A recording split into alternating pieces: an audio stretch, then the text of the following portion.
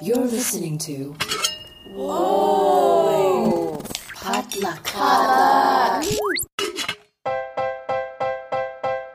And what is poppin', everybody? You are listening to the Good Pop Culture Club, episode 164. My name is Marvin Yu, and joining me, as always, to talk about all the good pop that gets us through our days. Welcome, once again, to the once and future professional Asian American, Just Jude. Hey, Marvin. Hey. Although you had a pretty, white girl weekend, you can say it. Yes. I wasn't sure how to...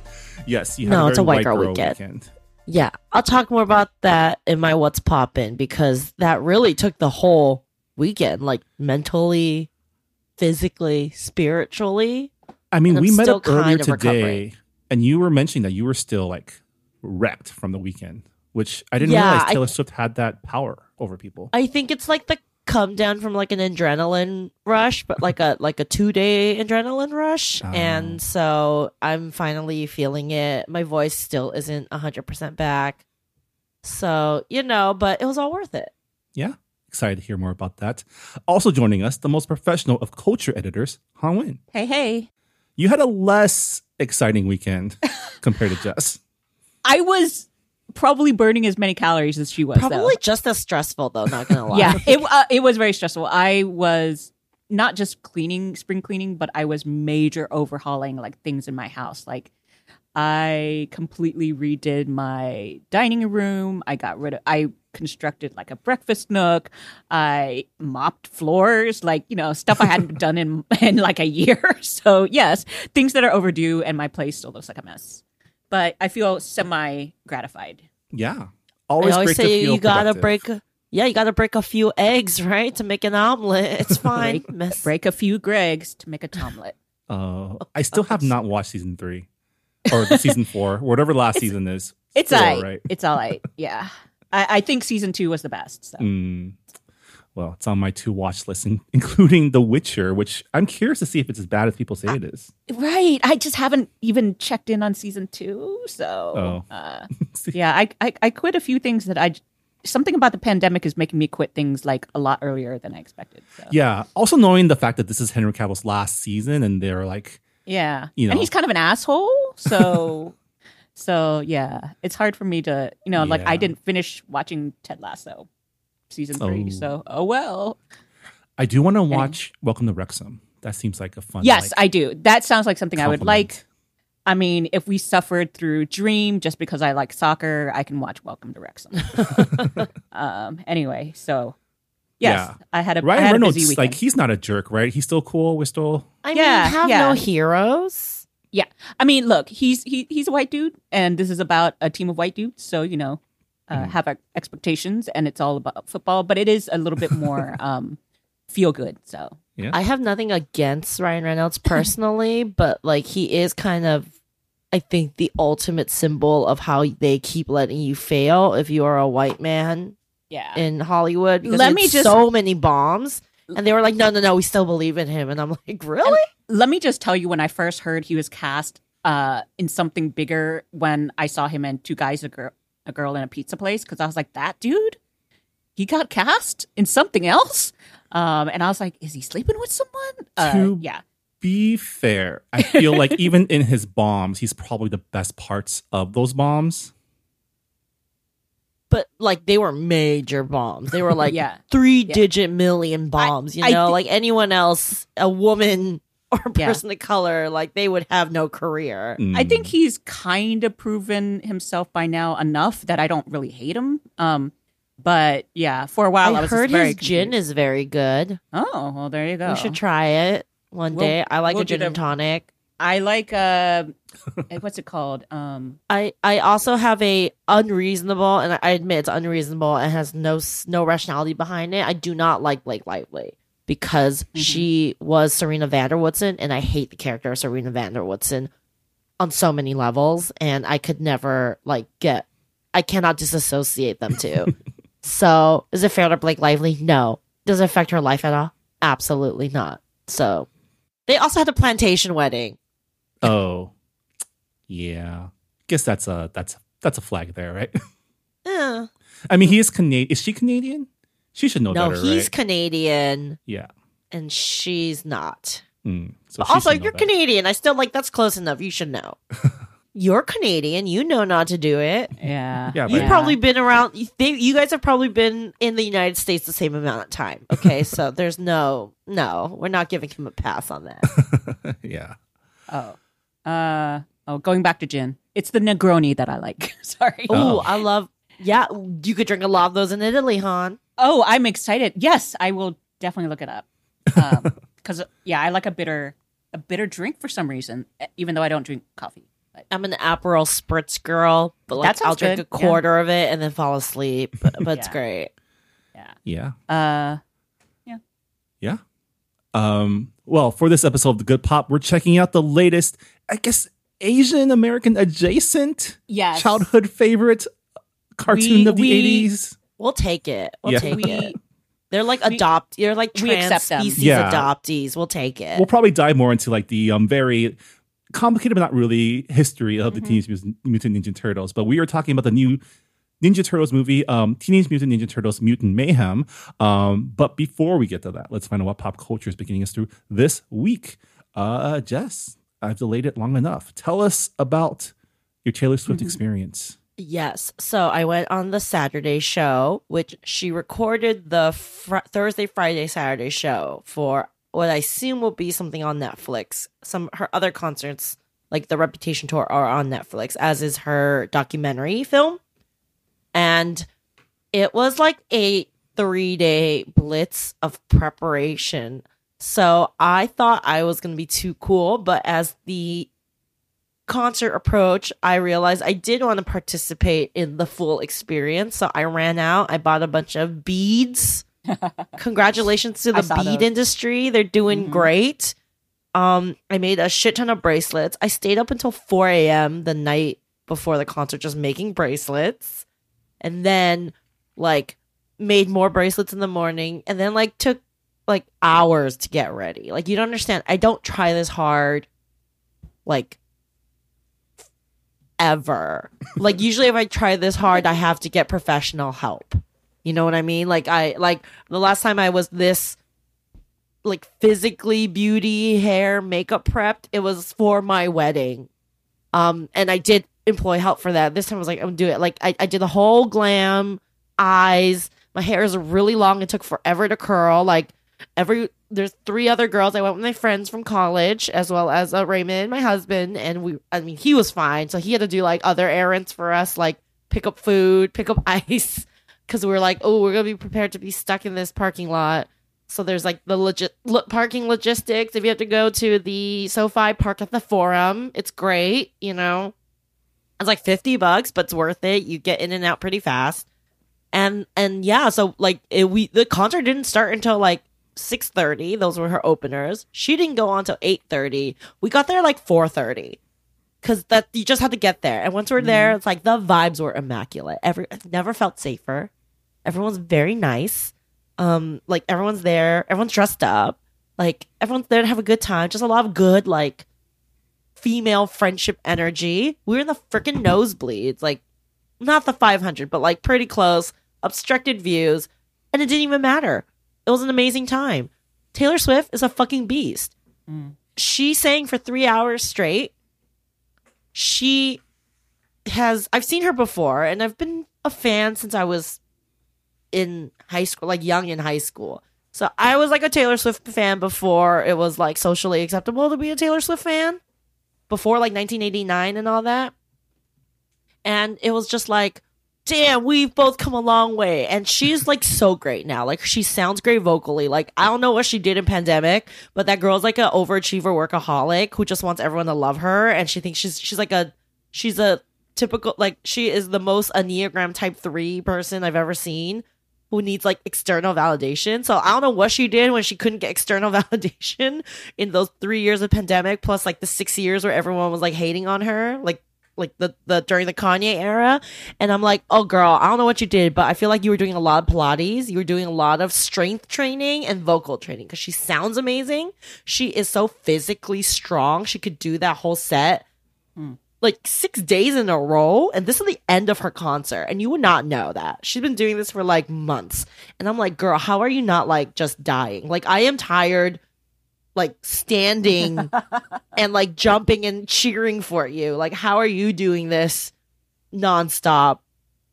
And she was filming, so it's like kind of a double-edged sword. I feel like we didn't get her unhingedness that I've been seeing on some of this tour, but like she was giving it like 150% because she was filming.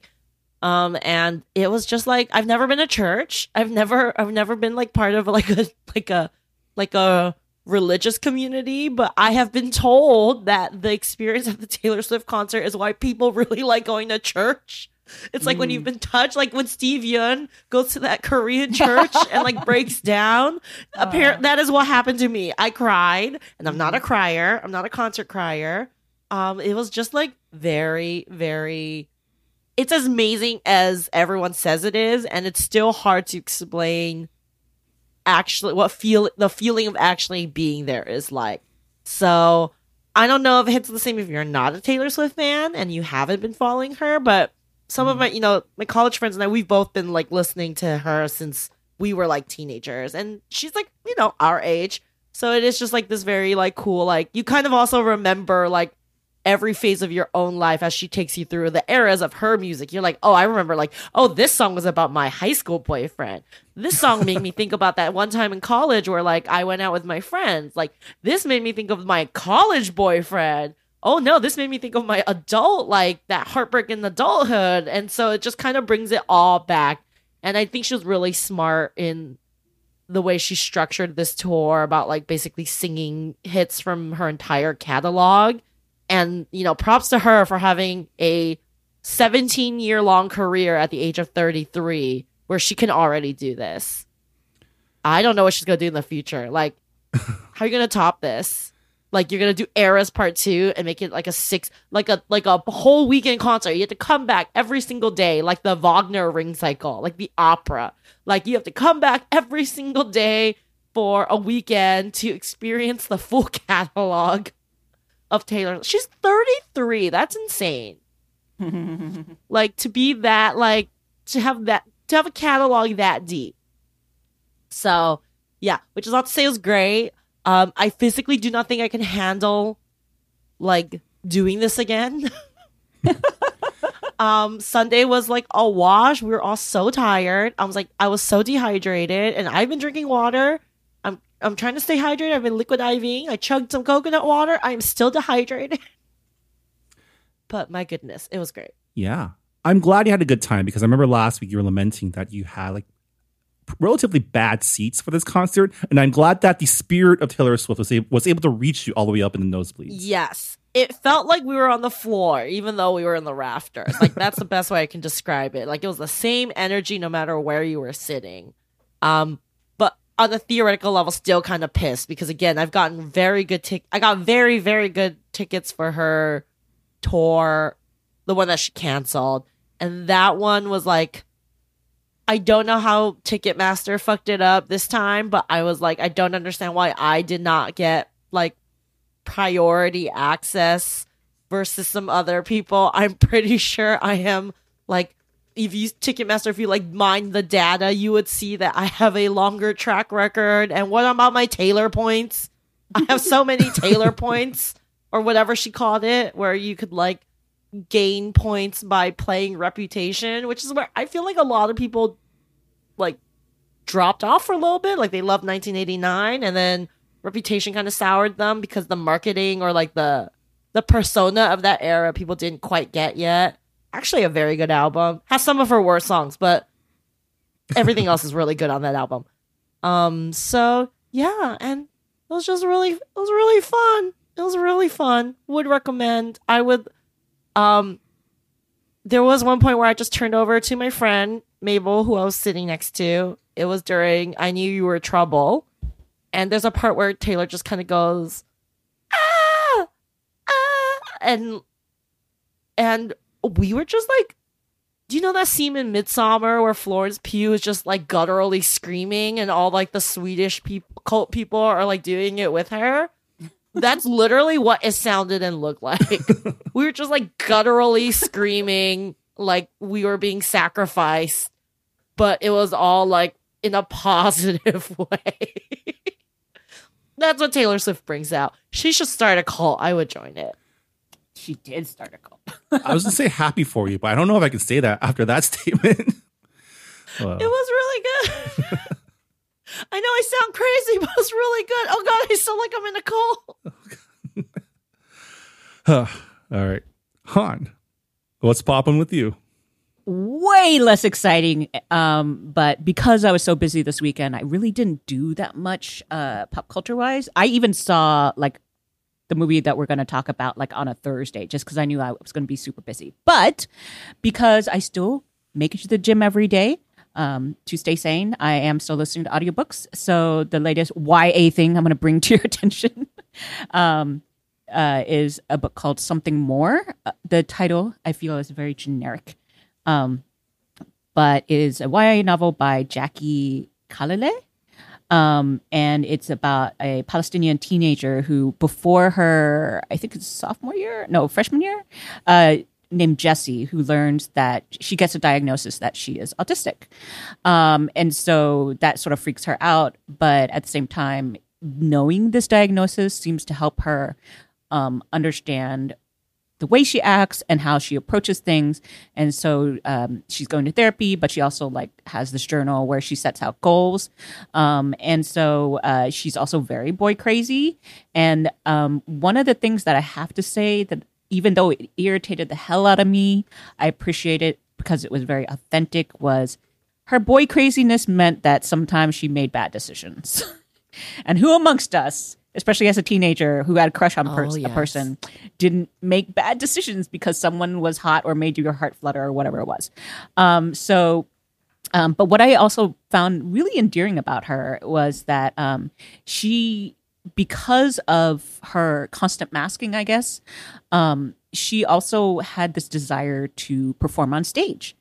And she felt very comfortable doing that because that's sort of like an acceptable mask, that everyone, and so she was able to be sort of like free through characters. And so I won't give it away, but there is, even though she's a freshman and she's not allowed to join drama, she does somehow through connections and finagling end up in a performance of Little Shop of Horrors. So I thought that was very cute. And this is actually something that I wouldn't mind seeing as a movie. I think this would be very just, I don't know, all sorts of adorable. She learns how to make friends because previously she's like making friends she finds hard to do because sometimes they're either backstabby or they don't say what they mean. But she's able to figure out who's good and who's not after a while. So I don't know. I thought neurodivergent or not, I felt like this was a very relatable teenage book. That I think would make a delightful Disney movie, Disney Plus movie. So, yeah, I really enjoyed this one. Theater kids for the win. Yeah, theater kids, and also as someone who is self-diagnosed as neurodivergent, I appreciate it. Yeah, I mean, compared to the film last week, Dream, the vibes aren't bad this time, right? The vibes check out. Right. And I haven't checked it out, but I feel like because of the specificity of her also being Palestinian, that I assume that the author knows of what she is writing when it comes to the autism. So, yeah, it just felt like she wasn't over-explaining, but she didn't make someone like act like the good doctor, So it felt very nuanced and actually very funny. So, yeah. I enjoyed it. Okay, Marvin, how about you? What's poppin'? All right, so as we all know, last week I dove back into the world of anime, dusting off my Crunchyroll account. So I've been catching up with this season's new shows. And so the one that I watched recently is called Reign of the Seven Spellblades, which the tagline, I would say, is basically, imagine Harry Potter's, but instead of wands, they use swords. And the author isn't terrible. So are the swords, isn't a transphobe? Are the swords magical and they also use them to cut people? So they there's do a lot both? of really great world building in this show. So much so that the first 4 episodes kind of actually get bogged down by the world building. But there's 5 episodes in so far, and the story is actually picking up. We're starting to get into the meat of the drama. So basically, the main characters attend a magical academy that's also a boarding school. And in this world, wizards cast spells with swords because of the tactical disadvantage they have in close quarters combat using wands. So they use their swords as the medium to cast spells, but when they're in close combat, they can use the swords for close quarters Cutting. combat. Yeah. I like that better because, a wand, I guess as fun as it is to just wave around, it is just a stick. Yeah. So they actually explain this in World that like it's developed because at some point in history, a non-magical swords person was able to overpower a spellcaster because they were able to get close and like strike from close range. So from then on, But is this contemporary, like set in a contemporary world? no, it's set in like a fantasy world. Okay. Yeah. Because another thing about Harry Potter was that people were always like, why didn't Voldemort just get a gun and like shoot Harry? But guns are not like in play in this world. That makes a lot more sense as well. And so because you have this like sword and sorcery setup, there are some pretty cool fights. And, with any anime with cool fights, there are special moves. And in the series, the most ultimate special moves are called spell blades, which are spells and techniques that cannot be countered in a duel. So if you're going up against a wizard who wields a spell blade, then it's game over. You lose. And in the world, there are 6 known spell blades with unknown wielders. And I know what you're thinking, but wait, the title of this anime is The Reign of the 7 Spellblades. And to find out the reason why it's 7, you're going to have to watch the anime. But the show definitely does wear its inspirations on sleeve. Like your main group of characters, you have the mysterious protagonist, you have a doofy, redheaded best friend character, you have a short brunette with like social activist tendencies. Like you can definitely see where the influences of the setting come from. But I'm having a good time. Like I mentioned, the initial few episodes is a little clunky with world building, but the show is coming up to like the climax of the first arc. And I've read ahead a little bit in the manga and the light novel, and the anime is almost at the part where the true story, the true central narrative arc of Reign of the 7 Spellblades is revealed, which is that underneath the Magic Academy storyline, this is actually a revenge thriller. It turns out that our main character, Oliver, is actually enrolled in school in order to hunt down the teachers who murdered his mother, who herself was once one of the most powerful wizards in the land. It's essentially like, imagine if like the story of Harry Potter was that he enrolled in school in order to hunt down and murder Snape, who he believes betrayed his parents. Here's the thing that I've noticed is I don't necessarily like revenge stories when they're American, but I like them when they're Asian. So this sounds good. Yeah, I feel like you definitely see this in a lot of like Korean revenge dramas where like the main character takes on an assumed identity and hunts down one by one the people who wronged them in the past or wronged their family and like visits justice upon them. And the main character, Oliver, he's a very powerful wizard because his mother was a powerful wizard herself. And he himself has a spell blade, but he has to like downplay his abilities so to avoid the suspicions of the people that he's hunting, who are the teachers of this school. Oh, God. They all just happen to be teachers at the school? Yeah. I mean, highly suspicious, but okay. Yeah, so I'm curious to see how this adaptation goes. The anime is being produced by JC Staff, which is a company that has an up and down track record with anime and light novel adaptations. The animation does look janky at times, but you can tell that they put the resources in when it counts because the battle scenes so far have been pretty top notch. So Reign of the 7 Spellblades is streaming now on Crunchyroll. I think it's great. It's one of several strong shows this anime season, so I'll definitely be checking back in later weeks. And it's always great, in my opinion, just to have some more alternatives to Harry Potter in media. So yes, that's fair. Yes. Yeah. And with that, that'll do it for this edition of What's Poppin'. We're going to take a quick break. When we come back, we're headed to the sewers of Manhattan to hang out with some of our favorite mutant teens. Stick around. We'll be right back.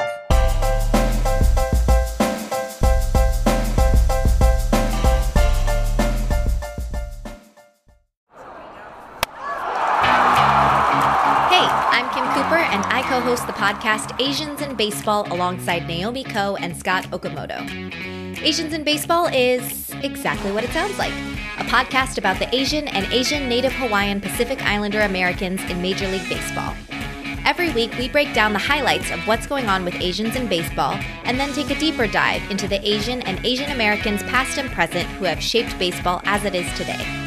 Whether you're Kim Eng's #1 fan or you've never even heard of Hideo Nomo, we've got something for everyone, especially for the Shohei Ohtani stans. Maybe too much for the Shohei Ohtani stans. Listen to Asians in Baseball wherever you get podcasts, part of the Potluck Podcast Collective.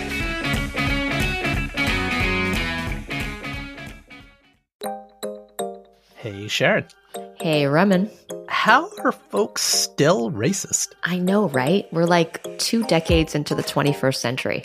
Yeah, and second question, where's my jetpack? Well, I can't help you there, but have I got a podcast for you. Modern Minorities is a show where each week my longtime pal Ramen and I uncover common and uncommon truths that we all need to hear for our majority brains and ears. Yeah, Sharon and I have spoken to doctors, lawyers, directors, climate activists, angry Asians, athletes, chefs, writers. Folks who are black, brown, gay, straight, and everything in between. Past guests have included comedian Margaret Cho, Southern Poverty Law Center journalist Geraldine Mariba, comics creator Jean Lun Yang, and many, many more. We've even talked about Ramadan, Black History Month, Kamala Khan, and Robin being queer. It's like we're trying to solve racism with the podcast. Challenge accepted. So check out Modern Minorities at modmypod.com or wherever you get your favorite podcasts. Remember, we're all modern minorities, but we're no one's model minority.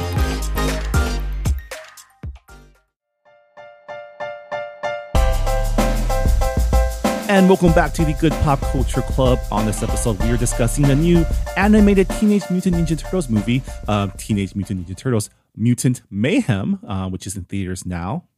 This edition is directed by Jeff Rowe, who co-wrote the screenplay with Seth Rogen, Evan Goldberg, Dan Hernandez, and Benji Samit. It is the 7th theatrical Teenage Mutant Ninja Turtles film, which I had totally erased the Michael Bay ones from my mind. Yeah, I those there are not I canon to forgot me. that was a thing. You just ooh. Yeah.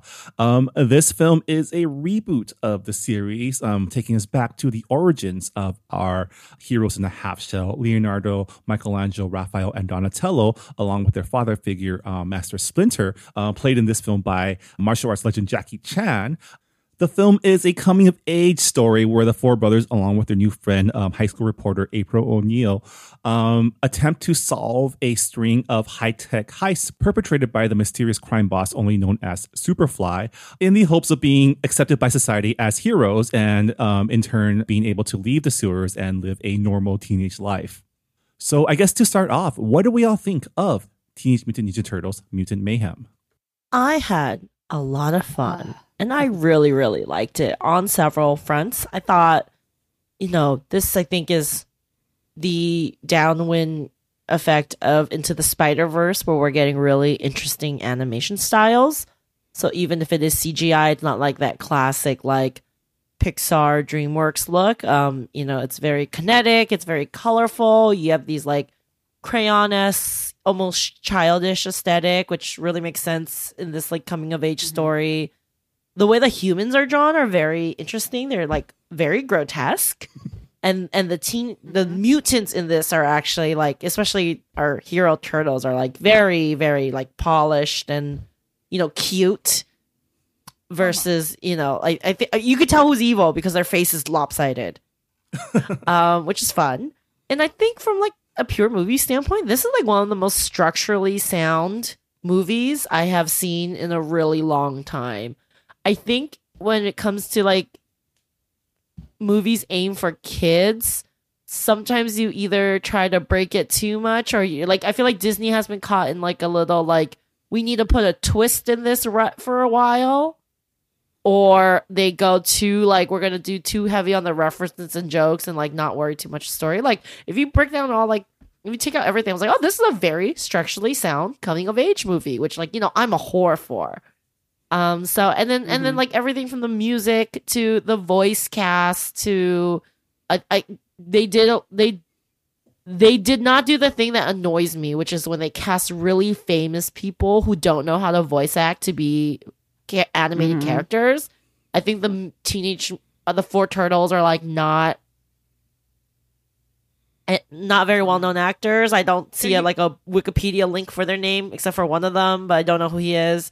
And I think it imbues it with like a lot more character. And, I even think the Jackie Chan of it all was really well played and they were able to do some fun stuff with that. And like on a business standpoint, I think it's very smart that they did an origin story because I don't think Gen Z knows too much about the Ninja Turtles. I think they understand that that's an IP and there's familiarity, but like the last animated series was how long ago? And they don't have they don't do Saturday morning cartoons anymore. So kind of to do a reset and like introduce the characters, like all the big plot points, the relationships in this way was really smart. And now they can do the franchise. So basically, I agree with everything that Jess said. It's aesthetically, storytelling wise, performance wise, all very good, well balanced. I think a great bridge between Gen X and Gen Z. As far as storytelling and references, the one thing I will mention is my particular experience was I wanted to see it on a Thursday afternoon so that way I could get it out of the way so I could do my weekend work. And so I was like, oh, I'll get this in a 4DX theater. I didn't know what that was. Oh no! Is that Anyone the same else as know what it D-Box? is? Right? When the seat moved and like they spray stuff at you?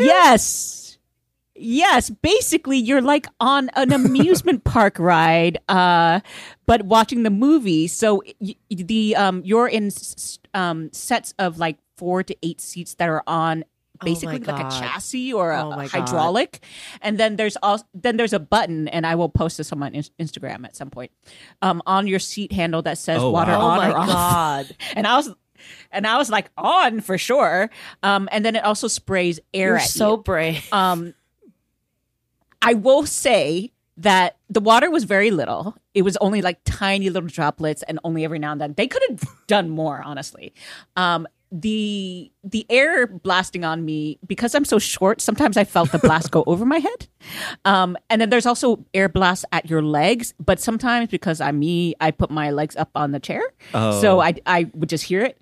But I will say the rocking of the seat is so violent. I was just like, I'm glad I'm not a bigger cup, because I was about to say like any woman who needs to like wear a sports bra probably needs to wear it too. It was fairly violent. Like at the very beginning, I was like, was this a good decision for me as someone who gets motion sick? But oddly enough, it actually worked because it made me move a little bit more with the action versus if I was trying to stay still and try to keep my eyes on the action, I might have actually gotten sicker. But I also knew the way I am with amusement park rides is I kind of just have to like let go and just not focus on too many things on the screen at once. So it actually ended up working very well. Like, even the opening where the title Teenage Mutant Ninja Turtles like spins, your seat kind of wobbles a little bit. So and the most violent one reactions were during the big fights, of course, and that was when I was like, okay, you need to stop and you need to have a conversation at some point so I can be still. But if for some reason you are into that, I do think it's an interesting experience. After a while, it got a little bit much, but by the end of the movie, I did notice. I think it really depends on what type of movie. There's certain movies that lend itself to it. Like my last experience with that sort of seat was with D-Box, which is I think the previous iteration. So it didn't have the water or the air, but did have the moving. And the movie that I watched in D-Box was Pacific Rim, which is a great film for D-Box. Oh, I think it's like that's a that good film one. and Yeah. like Fast and Furious films are like great for that sort of thing. This one was really good for it too, because even like let's say if they were throwing a ninja star, then you'd feel the air go by your head. And then there's like a car chase scene, you definitely feel that. So this was actually utilized it quite a bit, maybe a little bit too much, but like I wouldn't tell my mom to ride this, but I think if you're into amusement park rides and don't get too sick. So I actually not a bad watched like a experience. featurette for these things before, and like there's actually a guy who like his job is to watch the film and program what the seat does, like scene for scene. Oh yeah, I assume Yeah, so. that makes sense. It's beautifully I'm like, orchestrated. I would be like, oh, can we do this for like, I don't know, When Harry Met Sally, or like A Haunting in Venice. Can you just do this on or Murder on the Orient Express? You're just like on a slow rumbling train the entire time. That's actually I mean, the only kinda downside nice. is I that would it's like a $30 ticket right there. Well, I went during the day, so it was Okay. it was less than 20, which was still a lot. I think it was like 16, That's like a normal movie though for like but regular seats. yeah. So I thought, I wouldn't do it on the height of like prime time, but on a matinee. It was basically a matinee price for that type of thing. So anyway, yes, That's an extra review for you guys. Yeah, I had a really great time with this film as well. Tons of really great references. I love the writing and the performances. And I think personally, Teenage Mutant Ninja Turtles just holds a very special place in my heart because you know how like when you're growing up, especially when you're, you know, in that era between like kindergarten and third grade, each generation has like a show or a franchise that kind of becomes their whole personality, right? Mm-hmm. And for my generation, that was the Teenage Mutant Ninja Turtles. You know, the generation after me, for my brother, that was Power Rangers. After that, probably like Avatar: The Last Airbender. But Ninja Turtles for us was like what we played during recess, right? We all pretended to be Ninja Turtles running around the playground. I had the action figures. I had the VHS tapes. I even probably started eating pizza because of the Ninja Turtles. So definitely a big part of my childhood. But it's also a franchise that I haven't really thought about in a long time. Like I mentioned, I did skip those Michael Bay films because those weren't my Ninja Turtles. Crap. I mean, he basically did that to, you know, also to Transformers, kind of like, meh. Yeah. And, you know, I know there's been a couple animated series since the original early 90s series, but, you know, I haven't really seen any of those. Right. So yeah, was definitely a like nostalgic feeling to go back into the world of Ninja Turtles. And thinking back, I think a reason why Ninja Turtles resonated with me so much was not only because it was like cool ninja stuff, but also I think for a young Asian American kid, it was probably the first crumbs of representation that we got from, you know, American media, right? Yeah. Like the original Master Splinter was a Japanese man who got transformed into a giant rat. Yes. And so the turtles themselves, they're like at the very least, like culturally Asian, right? Culturally Asian, yes. Yeah, they were also outsiders, you know, and of course they knew martial arts. I totally agree. Ninja Turtles was also I think we kind of overlap a little bit here, but was also part of my identity growing up when it comes to kind of like how Karate Kid was in a weird way. The sort of thirst for representation, and also, you know, they have some cool fight stuff, right? So when I was going to go see this, I was excited because you know how we all do the which Sex and the City character are you, or which Golden Girl are you? This was me. I was just like, which Teenage Mutant Ninja Turtle are you? And they're all foursomes. Interesting. But yeah, so it really brought me back, and it made me kind of like love the property again when I hadn't really been thinking about it for a long time. Yeah. And I really love that in this iteration, the Ninja Turtles were actual teenagers, because thinking back, like even in the early cartoons, they were kind of at best like young adults, right? They never really acted like teens. They like said stuff like cool and tubular and cowabunga, but they didn't really deal with teen stuff. And in this film, these are teen-ass teens. Yeah, and I think the comic books were also very dark. Like, that wasn't like teenage stuff. It was these are 18-year-olds, where they're like right? YA protagonists as opposed to like you know, like early teens. I really like that about it. I like that, you know, because they're actual teens, they get to they're a lot more innocent, right? Like usually like Ninja Turtles has some element of brooding, right? Like Raphael in the first like live action movie was just a brooding guy who's can't deal with his anger. Whereas here he's like a hyperactive guy who has, you know, maybe some anger issues, or anger is how he expresses his emotions, but he's still like an innocent kid who like likes to hang out with his brothers. And they always make sure to like temper with like, you need therapy. Like, why are you this angry? You know? And yeah, it's just very sweet. I think the relationship between the brothers and how and the relationship with dad, with the rat dad, is so sweet. I was like, oh, are they being Asian tiger dadded right now? Like super strict, sneaking out. I also really related to that, you know, when you're not allowed to go out, or you go out too much, so you have to like ration when you go out so you can go out when it's important. I was like, these turtles get it too. Yeah. I did like this. One of the central themes is like, when you're different from everyone else, how do you deal with that? How do you deal with that as a dad, right? Like, and then we have two dad figures in this film who deal with it in different ways, right? Splinter decides to hide his kids and protect them from all outside forces, thereby sheltering them.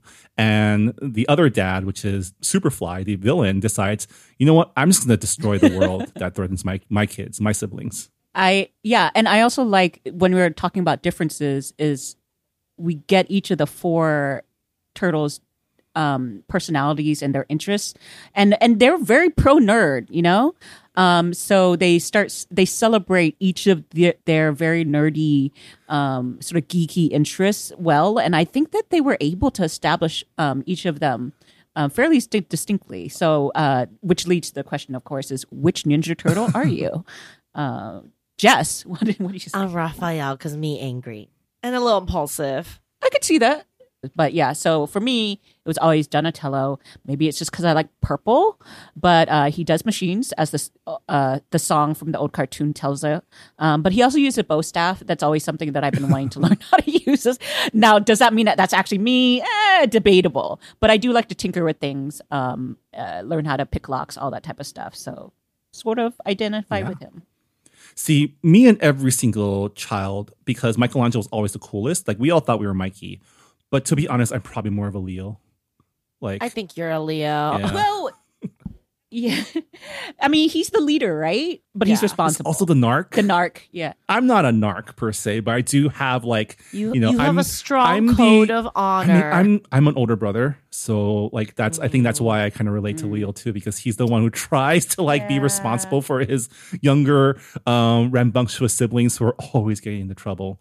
And I really like how they because Leonardo's usually depicted as like a stick in the mud, but in this film, like I mentioned, like he's like an actual like he's a kid who wants to have fun, but is torn between his responsibility and like wanting to like be free. And I really like that that arc for him as well. Plus, he's super awkward with girls. And I really love the scene where they like, it reminds me of like back in high school when my friends would like three-way a call to a girl. Just to like provide moral support to our friend who was trying to, Yeah. That's not awkward. Well, the other members of the call would not talk. So yeah, that's right, awkward. Right. Well, but yeah, we'll get it. I mean, especially if the girl doesn't know. Yeah. I mean, from what I hear, girls do it too. I never did that. What are you talking about? But speaking of Leo's crush, April O'Neil, which I really enjoyed this take on it, played by the actor from The Bear, Iowa Deebury. And what I liked is that, she is a journalist, but they made her like this sort of awkward teenage journalist who, of course, is trying to break this story, but she has a little bit of a background that when you find it out, it just endears her to you. I really liked her portrayal. When you talk about actors who actually create a personality through their voice, she is definitely one of them. And I think she made this role with that. Yes, I agree. And I like the like she's going through the same thing as the turtles are, as everyone is, right? Just figuring out, but in a different perspective. But in the true like Evan Goldberg and Seth Rogen, Point Grey way, they also like are able to get some gross out comedy through her, which I found really funny because I'm like 12. That was a great scene. I really enjoyed the puke gag. I don't know, puking gag really it was gets pretty funny. Me, like going in terms of like laughter. I love a puke gag. They have to do it well, and I think they did it well. I actually laughed too. Sometimes I think it's just like a little easy, but this one I think it was well balanced, balanced puke. I loved April's character. I really liked that they brought back like their entire rogues gallery in the form of like the enemy team of mutants. Bebop, Rocksteady, Genghis Frog, Leatherhead. They brought in like 5 films worth of villains. I didn't remember all of them. Yeah. And they made them all into also Gen Z teens, which is great. It was really fun. And they were able to get like really fun voice actors for these really small roles, which again, I think it's good casting. You're kind of like, oh, that sounds familiar, but doesn't distract you. And then later when you check it out, you're like, oh my God, that was so-and-so. That was Paul Rudd. That was, Natasha... Nadja from What We Do in the Shadows. That was Rose Byrne getting to use her real accent. So that was really, really fun. That was John Cena. Yeah. And Seth Rogen playing his go-to role as a warthog. A warthog. Right? Yeah. And was it Ice Cube? Ice Cube was the villain, Superfly. And the best part, we haven't even mentioned it, is it's a pretty tight runtime, like 87 minutes, right? What the hell? It was less was than 90 amazing. minutes, which we say the perfect. Yeah. I was shocked at how much it did in that period of time. Yeah. See, again, well written. Tight, does a lot. Yeah. Very good runtime. I think I was so excited about it. I texted you too. Yeah. The script is very tight and they tell us a very tight story. It doesn't really try to do too much. Like a lot of these reboots, they're like always trying to drop like, here are some possible sequel hooks. But, you know, they do that, but they leave it where it should be, which is a post-credits, you know, teaser. Okay. So we talked about the turtles, but do you have a favorite mutant on the opposing side? Oh, my goodness. I don't know who he was until I watched this movie, but I liked Ray Fillet. Voiced by Post Malone. Right. Because all I know is he just kept singing his name. And I was like, that shtick is enough for me. But yeah, it's voiced by Post Malone, Austin Post. Also really like the Post Malone Gecko combo. Like that friendship was very sweet. Mondo he gets Gecko. to ride the Ray Fillet across the ocean. That looked really fun. I really like the weird frog. Yeah, Genghis The small one. Genghis Frog, Genghis Frog. Yeah. Really like them. I liked all of them. I even like Bebop and Rocksteady, who are usually portrayed as like oafs, Idiots. but they're like, you know, Yeah. they're just like teens with anger issues. Yeah, I ended up liking them because usually I don't care. Like, it's Bebop again, the warthog. But this was like voiced by Seth Rogen, and they were fun. Yeah, I think the fact that they made them all teenagers and a little bit like uncertain about what they needed to do helped a lot. Yeah. Oh, so we've already mentioned a little bit about how there's a lot of pop culture references, and some of them are current, and some of them are Gen X sort of throwbacks, which is, you know, when it sort of originated. So, do you have any favorite pop culture references or how they do things? I can talk about my favorite one, which is the cover of Four Non Blondes' song "What's Going Up" or "What's Up" or What's going on? "What's Going On." It is "What's Going On," right? Which is also brilliant because that has also infiltrated into millennial Gen Z because there's a there's a meme of He-Man singing that nonstop for 24 hours. And I believe it was featured in a very interesting semi-orgy scene in the Netflix series Sense8. Got it. In which 8 individuals are able to sense what the other 8 individuals are doing. So if they're having sex, anyway. My mind went to the He-Man meme too, because that's a very millennial meme, right? That was like during the age of like early YouTube. Yeah. Yes. And so, I mean, for those unfamiliar, Four Non Blondes, What's Going On is it's in a way a very self-serious but also corny song. In the way like the register keeps going up and up and up, and there's a lot of screaming and yelling. But it also worked here because it was during or a precursor to a car chase. So there's one perfect moment where the song gets to the chorus, and a character actually, you know, during the car chase, something odd is going on, and he actually says, "What's going on?" Yeah. I mean, that's just good comedic writing right there. It's so great because at first I was like, oh, did they just need to figure out how to get the rights to it? But I was like, no, they actually wrote in the thing, and you get a little callback to the song later on. I mean, my favorite pop culture references were the weeb ones, right? Like they mentioned Attack on Titan a couple of times, and it actually becomes plot relevant in the climax. And then Chekhov's Attack on Titan. and then the BTS reference was amazing. Oh, yes. Because I can definitely relate to only knowing the chorus of BTS songs. Well, the first time it was referenced, it was just a ringtone on a phone. And I was like, wait, was that Butter? What? Wait, what? What? And then it came back. And so, yeah, they did it so well. This is the thing. It's like they know exactly how much to give without overdoing it. My favorite, maybe it's a deeper cut, and it's maybe older generationally, but I love the use of like Jackie Chan videos to train the Teenage Mutant Turtles, which pays, again, I feel like it's also great because a lot of these things pay off is like when we finally get Splinter into the fight, it's essentially a Jackie Chan choreographed fight scene with the chair and the, you know, the shenanigans and the Buster Keaton-esque influence. And I mean, you could Jackie Chan, like Tom Cruise, very complicated person, great movie star. Yeah. And I feel like Jackie Chan is just older now and like isn't doing that anymore. Maybe can't. And so it's really fun. Like this kind of opened this possibility of like, wow, like, oh, we can still get Jackie Chan, but in this form. And I also find it really hilarious. I audibly went, oh shit.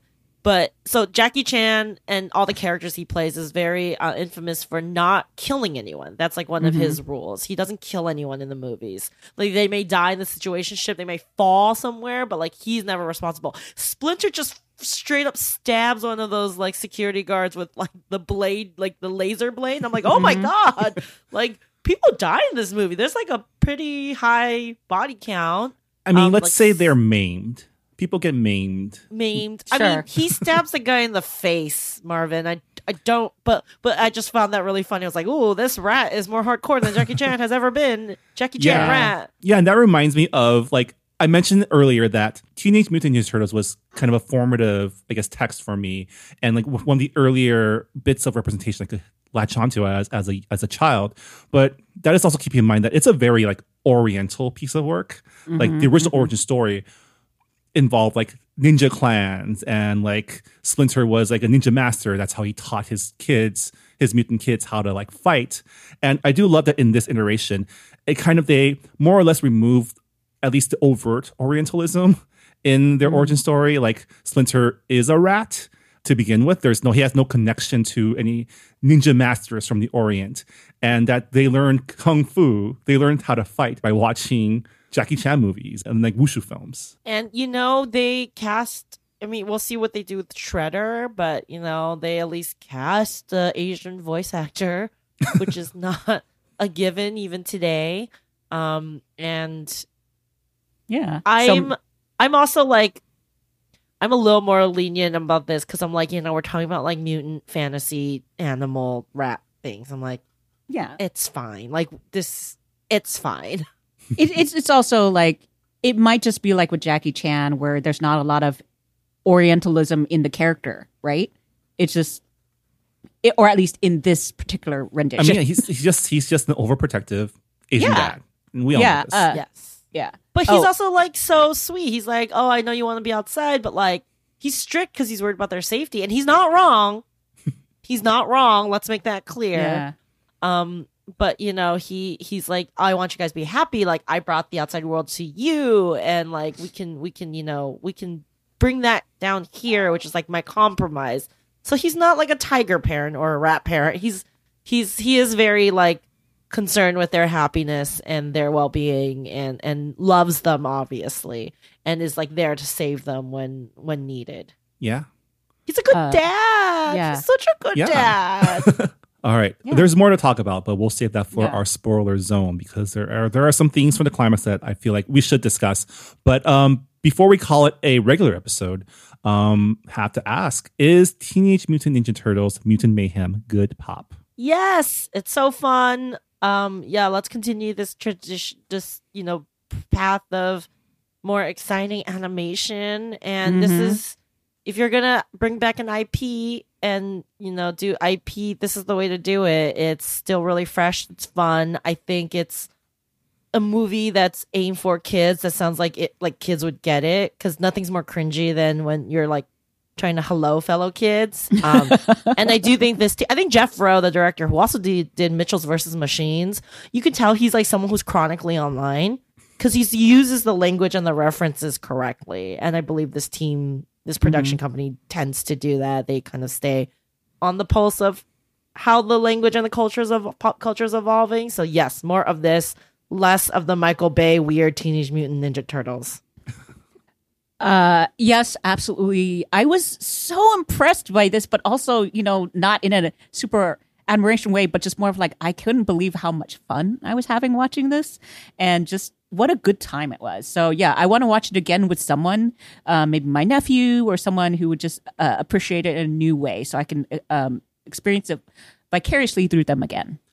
Yeah, I definitely think this is good pop as well. Like it's probably the best iteration of Ninja Turtles that I've ever seen. That's including the original cartoon series and the original live action movies. I feel like what Jeff Rowe and Seth Rogen and Evan Goldberg and the crew did here is like kind of give us, and I wasn't expecting this, but like the, if not definitive version, the most true to the concept version of like the Teenage Mutant Ninja Turtles, which is like, these are just teenagers who happen to be Ninja Turtles and living in the modern world. And it was so much fun. I would watch it again. Shout out to Gabe Hilfer, the film's music supervisor. Music supervisor is in charge of selecting and I think helping to clear all the music. A fantastic soundtrack, fantastic needle drops throughout the entire film. Yeah. And with that enthusiastic recommendation, that'll do it for this episode of the Good Pop Culture Club. It's time once again for our most harrowing question of the entire podcast. Jess Han, where can people find you online these days? I don't know. X, Twitter, just do tweets still. Yeah, I'm at Anonymous. Start out on Instagram and then expand outward from there. You might hit some other ones. Yeah. That's the only one I seem to be using more regularly. Twitter, I don't know. I'm squatting. Never give up your handle. You can find me on Twitter and Instagram at Marvin Yu. You can find our show at Good Pop Club. We are, as always, a proud member of the Potluck Podcast Collective. Check out our fellow Asian American hosted podcast by going to podcastpotluck.com. And yeah, thank you so much for listening. Stick around for our Ninja Turtles Mutant Mayhem spoiler zone, and we'll see you all next time. Bye, everybody. Bye. Bye.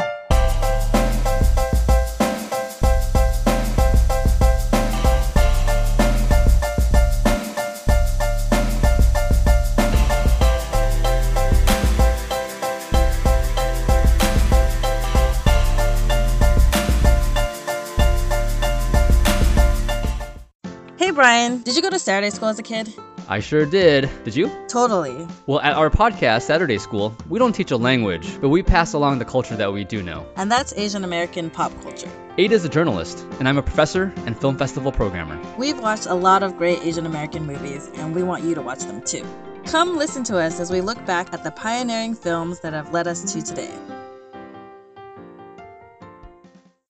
All right, welcome to Good Pop's Teenage Mutant Ninja Turtles Mutant Mayhem spoiler zone. For the next few minutes, we'll be going over our thoughts on the more spoilery aspects of the film, including our thoughts on the final battle and some more plot-relevant points. So I guess you mentioned, Han, earlier, like, what was my favorite pop culture reference? And I mentioned that I liked the Attack on Titan. I loved that the final strategy to defeat the giant fly monster is like literally inspired by Attack on Titan. See, this is also why the storytelling is so good. Like, kind of like where you're talking about Chekhov's XYZ, you know? This one made sense because whose favorite, which turtle was it that loved Attack on Titan? It was Donatello. So it's Donnie's favorite. And, you know, when they were trying to figure out how to defeat Superfly when he's super, super big, they're like, well, you know, I know something. And it was just such a really good way to bring in their skills organically and their knowledge. The only thing that I worry about is Attack on Titan is not the most kid-friendly anime series. Yeah. It's a series about it's war like crimes. fascist-y, right? Yeah. But, you know, it's true. Like, that's what kids watch. It's like, you know, should we have been watching Dragon Ball Z? Like, probably not. But, you know, do we go around running? And are we generally, like, well-adjusted members of society? Like, it's fine. I guess. But Dragon Ball Z didn't have, like, naked giant monsters and, like, lots of blood and gore. Like, the anime itself, it's, like, aimed for teens and mature audiences. So, like, I wonder how many kids are going to ask their parents, can we watch Attack on Titan? They're like, sure, it's a cartoon. And you're like, oh, no. Well, but, you know, that's why you should also just be involved with your kids' lives. So there. Yeah, exactly. And I think the other thing is, like, I don't know about you, Jess, but like back when we were watching anime, it was kind of Wild West. Like, you got what you got, right? And so I got access to a lot of really, you know, like borderline stuff that you shouldn't have been watching. So not just violent, but sexual stuff. And yes, there was tentacle porn in one of them. But yes, exactly. I ended up okay, right? Yeah. But yeah, and I think there's just so much anime available now that I also think that kids just gravitate towards like fun things. So if it's too violent for them, they're not going to watch it.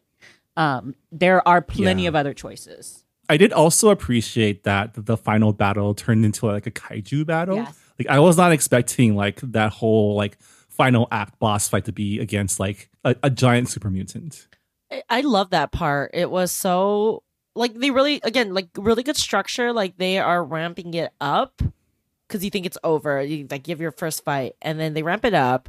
You know, I'm a sucker for the people coming together to help the hero vibe. Like it gets me. It's like pretty cliche. It's very cheesy, but worked in the the Andrew Garfield Spider-Man, where like New York comes together. This film has like you mess with one of us, you mess with and all of us. I love that, and New I feel like this movie was very like specifically New York in a really fun way.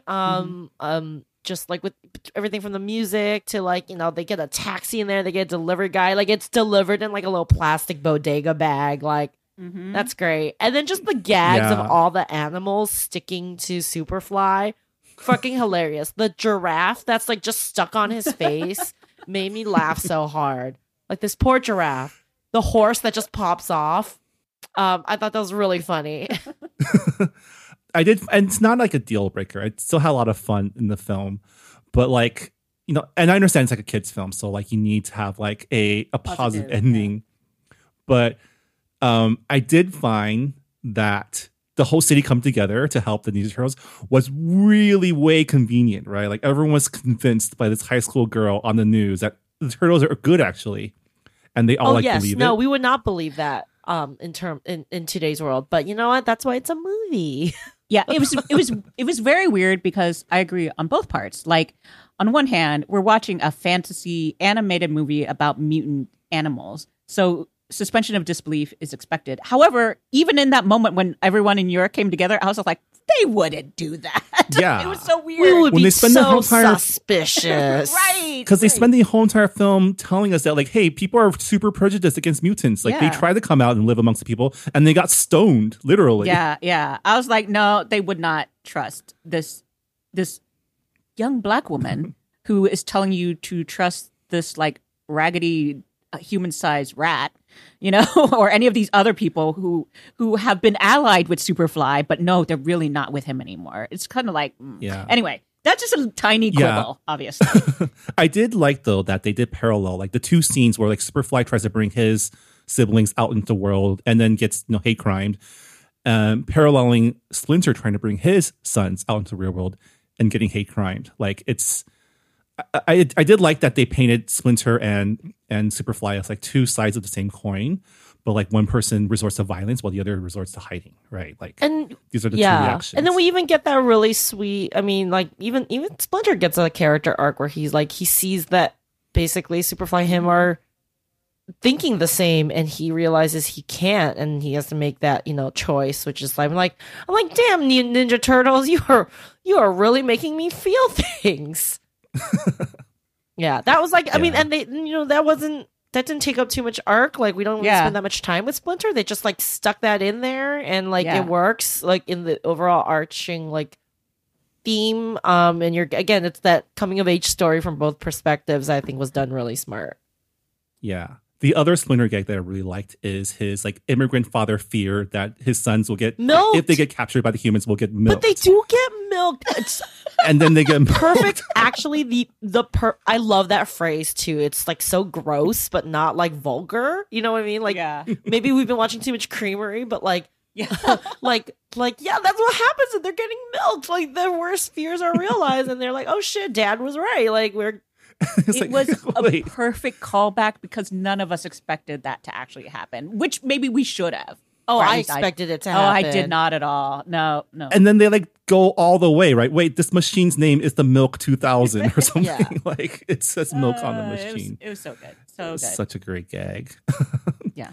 My last observation is, as like a longtime fan of Ninja Turtles, like there is this mad scientist CEO lady that's like one of the antagonists, but not the main big bad, right? But she's kind of like probably like the end boss of the franchise, let's say, who really wants to like get the Turtles or get this ooze back to like create her own mutant army.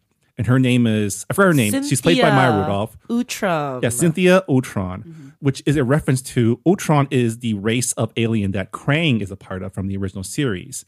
And so when I saw her and her misshapen face, I expected like some alien to pop out of her stomach because still possible. I was like, that's definitely an alien. Still possible. But I thought that was really cool, if not an Easter egg, like foreshadowing of who that person really is. And I like that they're the ones that brings in. I love that we get an entire film without Shredder, and then we get him as the tease for like the potential sequel, which we're probably going to get a sequel, right? This film's doing really well. They're very Sonic doing Knuckles at the end credits scene vibe. But I also really enjoyed Sonic, so yeah. And I did like how they like kind of subverted some expectations of fans, because the people who are familiar with the series knows that Baxter Stockman in the original cartoon becomes the Flyman. So everyone thought that this Superfly was Baxter Stockman, but it turns out he's actually the father of the Flyman who gets fridged early on. And like, it's kind of cool to see like the male father figure get fridged for once instead of like a mom. But I mean, I do like Giancarlo. I'm sad we don't get more Giancarlo Esposito. So equal opportunity fridging, yay! Also, like baby fly, so gross. Like, I'm sorry, like flies are gross. I mean, baby flies are also maggots. So, so is that what's taking you out? The inaccurate biology? Yes. That always gets me, honestly. It like, between, was it Bug's Life and Ants? Like, even though Ants was uglier, Bug's Life didn't have enough legs. Anyway, so.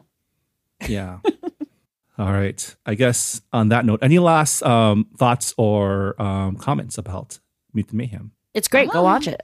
Yeah, I'm already looking forward to the next one. All right, so with that, that'll do it for our Ninja Turtles Mutant Mayhem spoiler zone. Thanks for staying with us, and we'll see y'all next time. Bye. Bye, everybody. Bye.